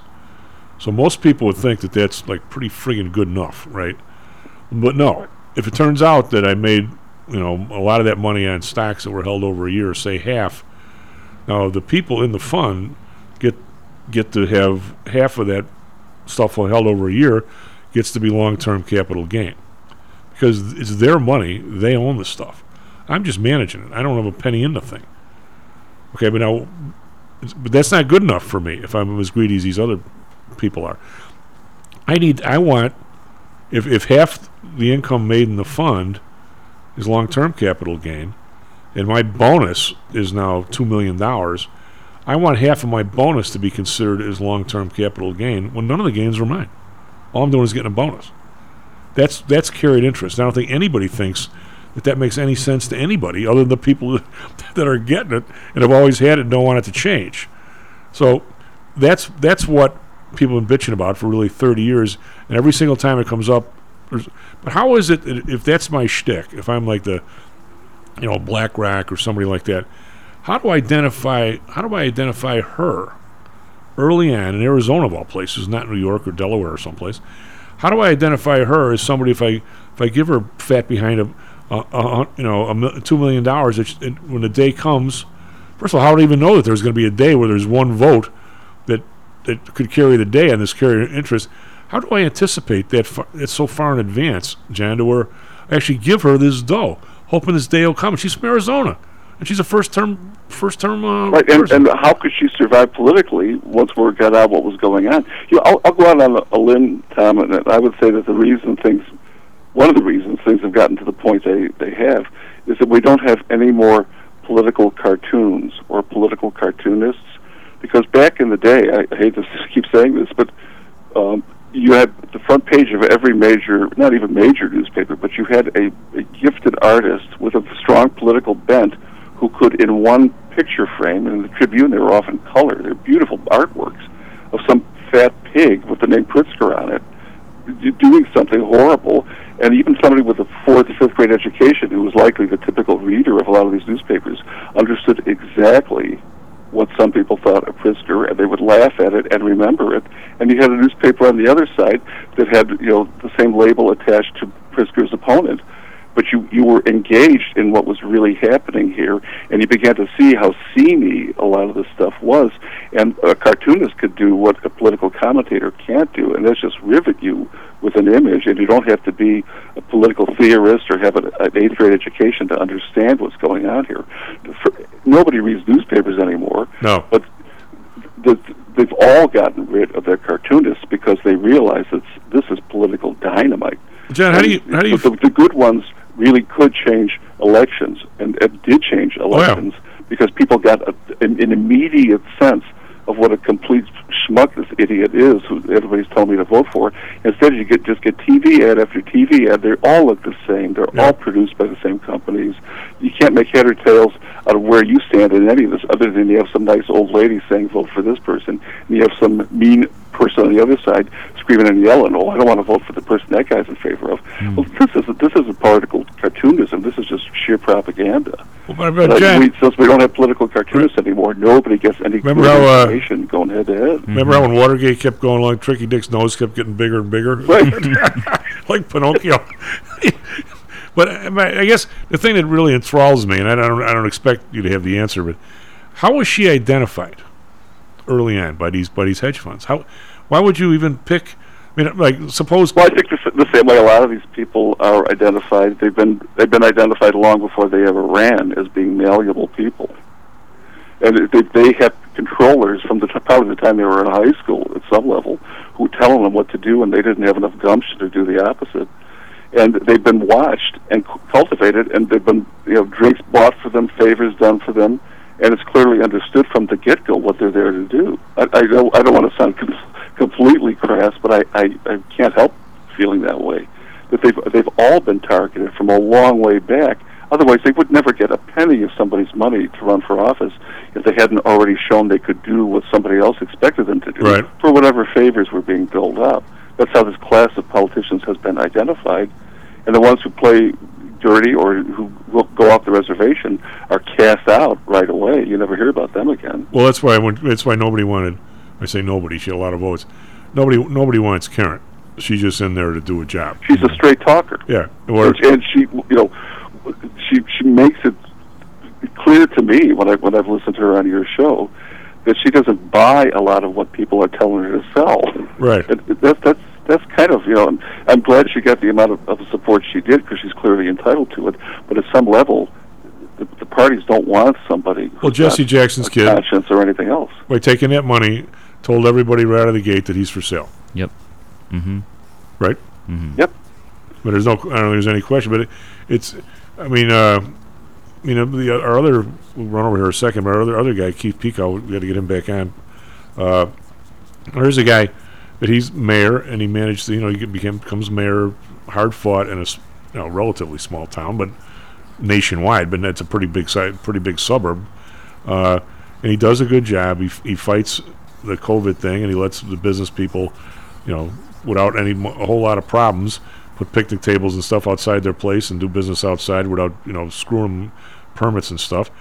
And all of a sudden, but now he's maybe going to win only because they redistricted the place and basically dropped the district on top of Orland. Which if he could never have won if that didn't happen. I mean, I'm saying he's going. I hope he wins, but I don't. I mean, he all of a sudden now he's somebody who probably doesn't have to take, just because the way the world landed on him and with the district. But now if he ends up going to Washington, and he has a reputation of not taking dough for people, what committee is he going to get on? What end of the bench is he going to be? In 2 years, is he going to be back running for his old mayor job again, or what? I mean, is he going to be able? Are they going to ice him? Well, you need like an Operation Greylord investigation of Congress, where they really indict half of the members, or put such a cloud on them that nobody will vote for them again. And I'm always afraid when there's sea changes like that, where you just get rid of people because you're so sick of them. That doesn't mean you necessarily get better people. Well, but if somebody, we clearly have to get rid of this dead wood that is holding everybody back. Then you drop. But if you and I were to do that, how do we stay pure in Pharaoh's wife? I mean, who will guard the guards? I mean, what makes us? No, you're never going to get a transparent system unless people demand it, and we got a very passive electorate who's afraid to, say boo if it's to the wrong person. They're afraid they're going to lose their job or be canceled or whatever for expressing their opinion. Until we change that, you're not going to have anybody willing to stick their neck out. Well, we got to dash out. Got to get Audrey on and talk about houses and making some money, like with houses or something. S&P futures up 46, NASDAQ futures up 174. We're roughly halfway back of the Friday fiasco. We'll see if we keep going. Be right back. Stocks and Jocks. How much confidence do you have that your investments will make you wealthy? Do you truly know the odds? Welcome to Luckbox, the control freak's guide to life, money, and probability. Luckbox shows you how to factor in the likelihood of success before you commit to an investment or any other life decision. Your brain is smarter than your gut, and that's why you owe it to yourself to read Luckbox. We've made it easy because Luckbox is free for 1 year at luckboxmagazine.com/jocks. Each new issue dives deep into the current investing climate, separates the signal from the noise with timely, actionable trading ideas, and equips you with savvy investing tactics you don't already know, all while exploring how to live your best life through music, spirits, food, sports, travel, fitness, and a whole lot more. Luckbox is the essential magazine for proactive investors who are hell-bent on controlling their financial futures. It's for overachievers and alpha types who don't buy into Wall Street's investment gurus. It's for mavericks who believe in life, luxury, and the pursuit of happiness. It's for you. Smart investors don't bet on possibilities, they play the probabilities. Luckbox is $7.99 on newsstands, but you can subscribe for 10 free digital issues at luckboxmagazine.com/jocks. Don't rely on luck. Get Luckbox at luckboxmagazine.com/jocks. Hello, this is Tom Howell, the Chief. Markets close to all-time highs, interest rates close to all-time lows. Investors are nervous. No return on cash balances may have some invested a little too much for comfort, some not invested at all, earning very little. The market itself seems nervous. Experts say you should protect yourself. Experts say you should never sell. Experts say to get out right now, yet they are all experts. Then again, they do not know you or your situation. There are also some strange things going on at brokerage and investment advisor firms. Some solid clients and even some diligent brokers and investment advisors are being tossed out. Not big enough, don't charge enough, whatever the reason. This may leave you in a place where there literally is no one knowledgeable left to talk to if needed. PTI Securities and Futures is still here. Either here at our Chicago home office or in Arizona with John Neal, we still believe in servicing clients and providing a home for the right brokers or investment advisors the old-fashioned way. We are competitive, but we're also available to help. The last few years has seen a straight-up market without the need of a lot of investment help. What about this year or next year? If things change in the markets, do you really think you are ready? We also have a long history of designing and managing portfolios for people just like you. Might be good for you to check us out at ptisecurities.com. That's ptisecurities.com. Support the Stocks and Jocks team. Hats, t-shirts, sweatshirts, jackets, and Chief's favorite, the Stocks and Jocks Ladies Thong, all available at our online store. Just go to stocksandjocks.com and click the link to order any amount of great Stocks and Jocks merchandise for yourself and any other Stocks and Jocks listener in your life. The prices are affordable and the selection is out of the park. The Stocks and Jocks online store at stocksandjocks.com. Oh, it's 1, 2, 3 strikes you around.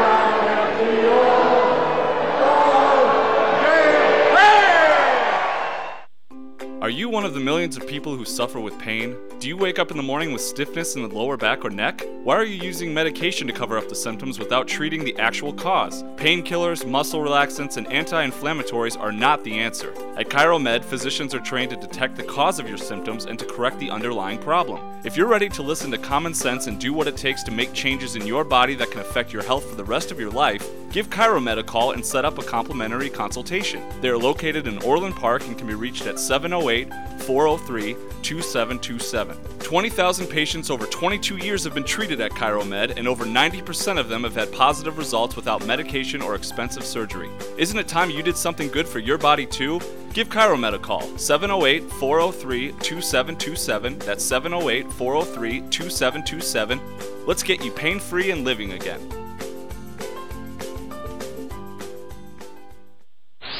Stocks, jocks, Stocks and jocks. Stocks and jocks. You are out of control. Here, right now, right here, right now, right now.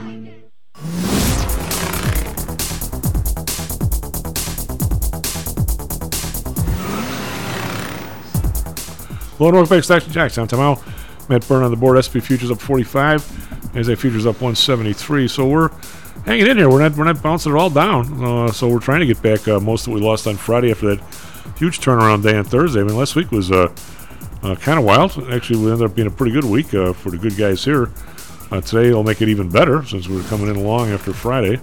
Although I'll tell you what, it's getting fatiguing a little bit every day like this. 1%, 2%, 3%. Remember the years when I think it was during the Obama years, and not saying good or bad. We went how many days without a 1% move? Well, we have 1% couple hours is now. Dow futures up 286. Individual stocks. Talking about earlier, Caterpillar up 408. We got American Express up 169. We got Apple up 239. There isn't a patch of red anywhere here except in the interest rates being down. So it's only red I have. Well, make that 3. The VIX. But here's what is kind of sneaky. The VIX is still 3194. So the volatility index is higher now than really at any time in the last few months with all this stuff going on. So I think the market is still a little bit crazed here with this up and down. I don't think it's a sign of a healthy market, even though obviously today looks pretty healthy. The DAX up 158, 1.3%. FTSE up 55.8%. CAC up 66, 1.1%. Over in Asia, we've got Nikkei down 314, 1.2%. Shanghai up 12.4%. Hang Seng up 25.1%, but still 16,612. And just, I'll take a second here to get the graph up on this thing, and or chart, as the analysts would say. And if you go, we want to go to one year on this. We were at 26,000 a year ago. If we want to go back to 5 years, we were at 30 years in 2018. This thing was at 32,700. So they're half of what of where they were, which is really not what you want. Again, we've got all right. So we did Asia Friday. As crazy as it was, Friday we were down 403 in the Dow. We're down 86 in the S&P, down 327 in the NASDAQ. So we bounced back roughly half across the board on everything here. So I don't know what that tells you if we're going for the rest of the day. 10-year. Well, now if it was Thursday, you'd want to sell here, but this isn't Thursday. A 10-year minus 0.8, 0.08, 3.92, just as we touched 4%. Bund minus 12 basis points, 2.23. Japan unchanged at 0.25. We've got oil up 25 cents, 85.86. Brent up 42 cents, 92.05. Natural gas down 43 cents at $6.01. I can't believe this thing's going to go under $6 after being 9 something. It's just crazy. Gold now up 21 bucks, 16.80. Silver up 60 cents, 18.97. Copper up 2 cents, 3.45. Well, we got Bitcoin up 235, 19,502. But still nowhere near the 20,000 where people are breathing a big sigh of relief. And we've got the U.S. Dollar is getting kind of whacked here. The pound's up 1.2% to 1.13, and the euro is up 39 basis points. That's 0.4% to 97. Hey, Matt, what do you got for us, traffic, weather, sports? Hey, good morning, everyone. Currently 7:40 a.m. on Monday, October 17th, 2022. Traffic in Chicago is an accident involving two vehicles on the Dan Ryan. It occurred at Slate Street between West Marquette Road and the ramp from I-94 West. Keep in mind, CTA number 29 state buses are being rerouted elsewhere. Weather in Chicago, pretty clear this morning. Possibility of rain from 3 to 6 this afternoon. Right now, though, we're currently at 36 degrees. Today, expect a high of 43 and a low of 36. In Phoenix, though, clear skies, currently 63 degrees, a high of 83 and a low of 63. The MLB playoffs yesterday, Yankees beat Guardians 4-2. Both teams back again tonight in New York to play at 6:07 p.m. The NFL tonight, Denver Broncos play LA Chargers at SoFi Stadium. Broncos currently stand at 2 wins and 3 losses, Chargers 3-2. Game starts at 7:15 Central Standard Time. That's all for now, Chief. Back to you. We have Mr. Flanagan back because Odd didn't call in. We do indeed. You got me back, Tom. So round 2. All right. So whilst you're here, let's talk some real estate. Yep. Actually, I had the pleasure yesterday of both talking to Nancy and Audrey. Nancy came over to Odd's, and we talked about two bright ladies talking about real estate stuff, and it's the change has been somewhat dramatic, and I didn't realize, but Nancy was telling me that if you have a house, and you and wifey are both on the house, and you decide you're going to get divorced, and you want to get a new mortgage, then with just your name on it or her name on it, and one of you gets off the mortgage, that's a new mortgage and a new rate. Yeah. Ouch! Go from 3% to 6 or 6.5. Or if you want to bring somebody else in too, it's a whole new order. Well, wow. I remember back in the 70s, they had stuff called assumable mortgages and stuff. Of course, those are all the way to the dodo bird, right? Oh yeah, a lot of people did it without telling the lender, which could be a breach of one of the mortgage covenants that it makes the whole mortgage balance due. But if you actually were above board and went to the lender and said, I've got somebody else who I can't sell this house except on these terms, and this guy can't get a mortgage, and blah, blah, would you be willing, after you determine the credit worthiness of this person, to do an assumption agreement and let them assume the obligations under the mortgage? And if you're a really kind lender, you might do that, but I don't think any lender today is that kind. God, what is the situation with what the hell was I going to ask you? I was thinking about what Jimmy said last week in the middle of my question, which is not good. But what is the situation where people, you've never missed a payment, now you can't afford your own house? I mean, it's where are we going with this? I mean, Audrey tells me in the Orland area, because there's a lot of people just want to move there. The prices are not all that crazy anyway. That there hasn't been this kind of collapse yet. That if you have a nice house, you're still getting multiple bids on the place. I mean, not like it was, not the craze. I mean, Audrey pretty much called the top last summer, and she was right on with that. You're not getting that. I mean, the other parts of the country which spiked higher, I think, have already come down 10, 15, 20%. Something at least. I mean, you're not going to see it in the closing prices yet, but you're seeing the listing prices starting to come down. So, I mean, what is are we going to be better about this time? It's not going to be 2007 and 8. I mean, Nancy claims that she doesn't have anybody who's carrying 2 mortgages where you buy the one house and don't worry about it, I'll sell the other house. I mean, so there's not that. People have sort of learned on that. What's your read? I mean, I got to believe these prices cannot stay here if the mortgage rates are double. I mean, it's double the price. I mean, people just all of a sudden get a 2 times raise. I think Chicago was lucky in some respects because the run-up in prices following 2008 was not as great in Chicago as it was elsewhere. At the time, I was pretty demoralized because I saw the values not bouncing back the way they were elsewhere in the country, in places that I thought were not as attractive prospects as Chicago to live in.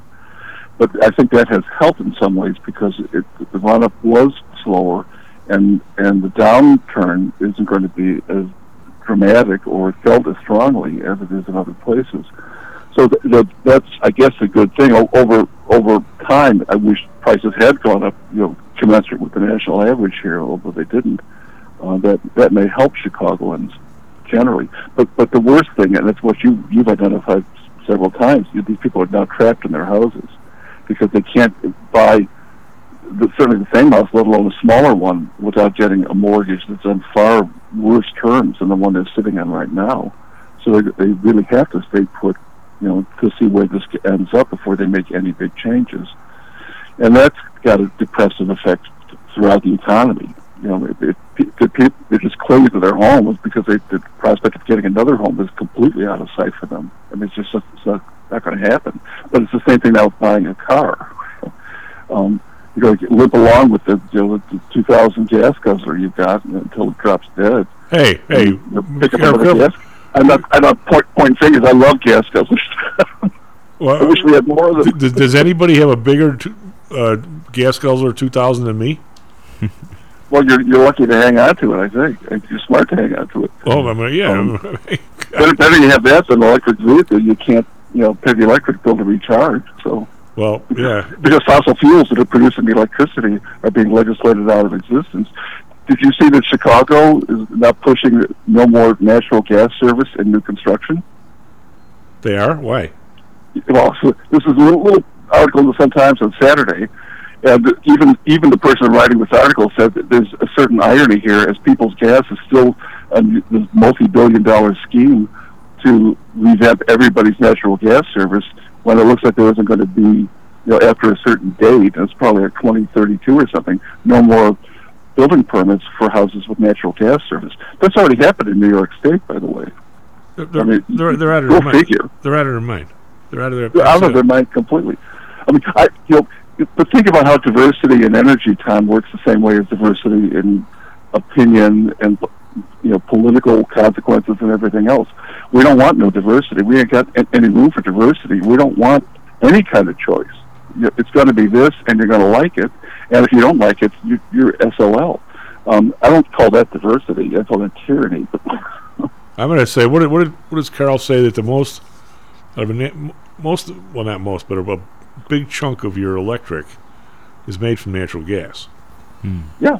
And what did Carl say? Coal. Well, but I mean, natural gas is the one everybody's pushing, other than green. But natural gas is the greenest of fossil fuels in terms of cleanliness and so forth. So, tell me how it's okay to have a natural gas plant 30 miles away, degrade that over the wires for 30 miles, get it in my house, and put it into a electric heater. How that's anywhere near as efficient as having one of these 95% natural gas furnaces they have now. It's not even close.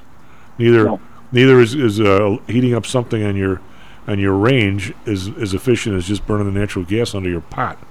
I don't see how we're not even in the same planet, are we? No. I mean, the advances in natural gas heating, just in my recollection, living in houses for most of my life, that were either heated by oil, hot water systems or gas hot water systems. The humongous gas systems that used to be standard have shrunk to, fractions of sizes. Yeah. And the consumption rate for them is dramatically better than it used to be. And the heating effectiveness, too, is much improved. So in my lifetime, there's been a huge advance made in the efficiency and cost-effectiveness of natural gas as a heating source.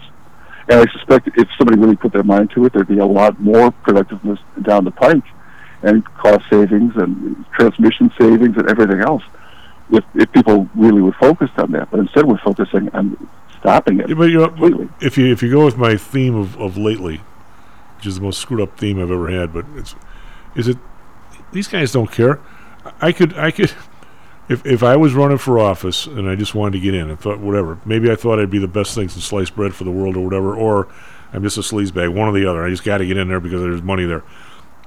I could easily, John, say, well, we're going to make sure nobody gets natural gas in the year 2040.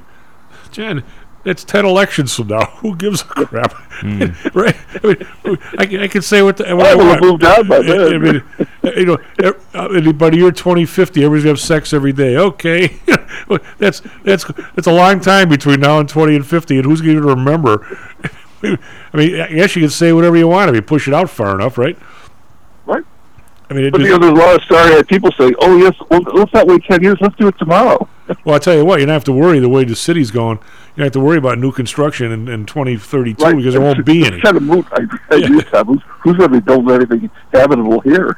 But John, I'm surprised at as you say, we let our politicians and everybody go off, and these, we don't hold their fingers to the grindstone or whatever you want to call it, or put them in the stocks but this episode with the Fed, and I don't see how the money is pretty easily there.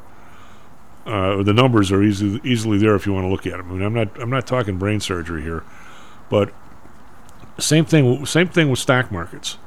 I mean, I know people just roll their eyes when I say you don't want a market racing up only to race down, because you're not even on the taxes. And oh, by the way, people borrow money at the top. You always lose more on the way down than you made on the way up, collectively, because of the margin and because of the tax law.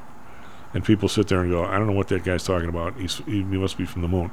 Well, if housing goes from 330 on an average house to 400 and back down to 330, you say, what's the difference? I've been living in my place for 10 years. I didn't sell it at 330. I didn't sell it at 400. Now it's back to 330. What's the bleep, right? Well, you have to. I think somewhere along the line, you got to open your eyes up, not as you an individual or a listener, but the Fed. You can't let that happen. If you look at people's savings in this country, you'll find out that there's not a lot of it. So for a couple, a first-time buyer, for a couple to somehow beg, borrow, and steal or work for them, and Audrey's got people that Nancy's got mortgages for, and Audrey sold houses. They're 26 years old, John, and the wife has been a nurse the whole way, or an executive, whatever the thing is, and the guy has a good job, maybe works 2 jobs, works his fanny off. Audrey has all kinds of these young people she does business for. And the fact is, the guy worked maybe, instead of him and the wife going out and having a good time every Saturday night, he worked on Saturday. And maybe she did the night shift at work. They save up $70,000 for these houses. They do things like people used to do. There's all kinds of young people around that are on the same wavelength. So if you run mortgages down to 3%, so these people got to pay $400 for this house. They get the mortgage, and all of a sudden, 6 months later, that rate is 6.5%, and the house is $330. They've just lost their entire 5 years of working in that house. Now, granted, if they stay married and they live there for the next 40 years and have 12 kids and everybody lives happily ever after, they're not going to notice it. But John, it's like the bad bond on your account that gets marked to market. If you ever thought for a second, hey, honey, we just dropped $70,000 on this pig. That's the stuff suicides are made of. But people don't think like that because they don't price their house to market every day if they're living there and they're still working and everything's going good. You don't do that. But people are in charge. The Fed needs to know that you can't do stuff like that, John. You can't eviscerate your population like that. And yet they did it now the second time. What was the first time? 2008? Wasn't that long ago? There's no place for that kind of pain to register politically, Tom.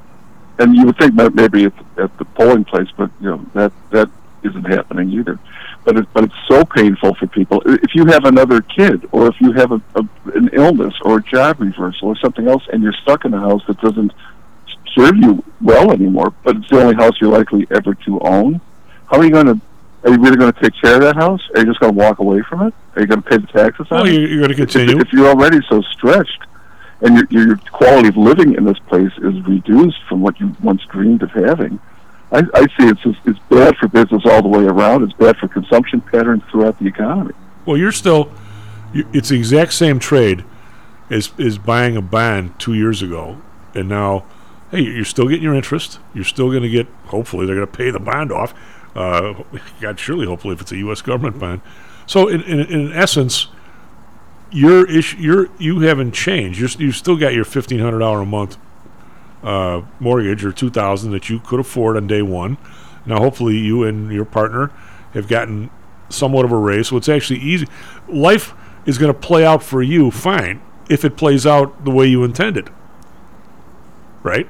The problem is, but you have no control. Yeah, the problem is, one day your company goes under, and then somebody else says, "We just bought the place, and I'll give you your exact same job. Maybe we'll give you a 10% raise in Tulsa." And now you say to the wife, maybe she's a nurse or something. She goes, "Well, I can always get a job in a hospital in Tulsa. The last time I checked, there's hospitals there. But now what do we do with this pig? We sell it for $330. We eat $70, which is all we put up there. We've lost our entire down payment." But it's not as bad as 2008, where people got caught with 2 and 3 houses that they were flipping and stuff. There's not that kind of leverage, and there's no. I don't think there's anywhere near the leverage in the system, Jan. So I don't think there's anywhere near the danger to the system that there was in 2008. But there's clearly the danger to the everyman, the people we care about. I see the whole system much more fragile now than in 2008, just because people have no real backup. They can't afford a new automobile at any price, pretty much. Right. Given in 2008, you could afford 2 automobiles back then. Decently, things wouldn't be ashamed to be seen in. But now, and education, healthcare, everything else has just outpaced anybody's ability to keep up with it. And that was not happening on so apparent a scale in 2008. The run-up in houses did not correspond to any kind of run-up really elsewhere in the economy that I recall, such that people were, deciding not to eat out anymore or make this car, last another 2 or 3 years or another 10 years. People weren't thinking in those directions then. The spread between median income and median housing price is actually bigger now than it was then. But you can't. But there were, because of all the crap that was going on, John, with the people borrowing from Japan and buying these mortgage packages. There was 35 hours of somewhere in there, lower 30s, dollars worth of leverage on every dollar of mortgages. That as a system collapse is much more, a system, not individual, was much more dangerous then. I don't believe that any of that's happening. Well, nowhere near to that extent is happening now, because people aren't borrowing money in Japan to buy into 3% mortgages. So much that they had to make fake mortgages to sell them to people. I mean, it's a whole different. Right. So the individuals are probably a little worse off, but collectively, the system is way better off. Now, I don't know what that means, but I think that's a fair assessment. Would you agree? Yeah, I think. But the Fed, to me, is much more detached from reality now than they were then, and I thought they were pretty detached from reality in 2008.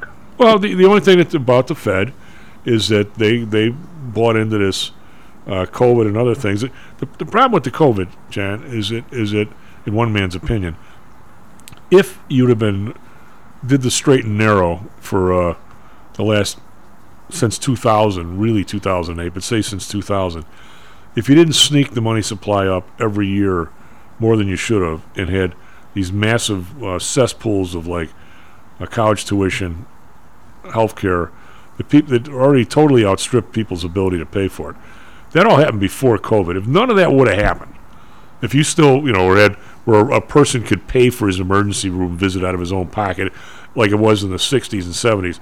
I mean, if none of that had ever happened, and the COVID showed up for, let's say, a year, which it should have been, it got stretched out a little further, and somehow or another, you asked the Fed to pony up some cash to send out checks to people to keep it, if it was a one-time event for a year, it's still not the right way to do it. You should have borrowed money more, and maybe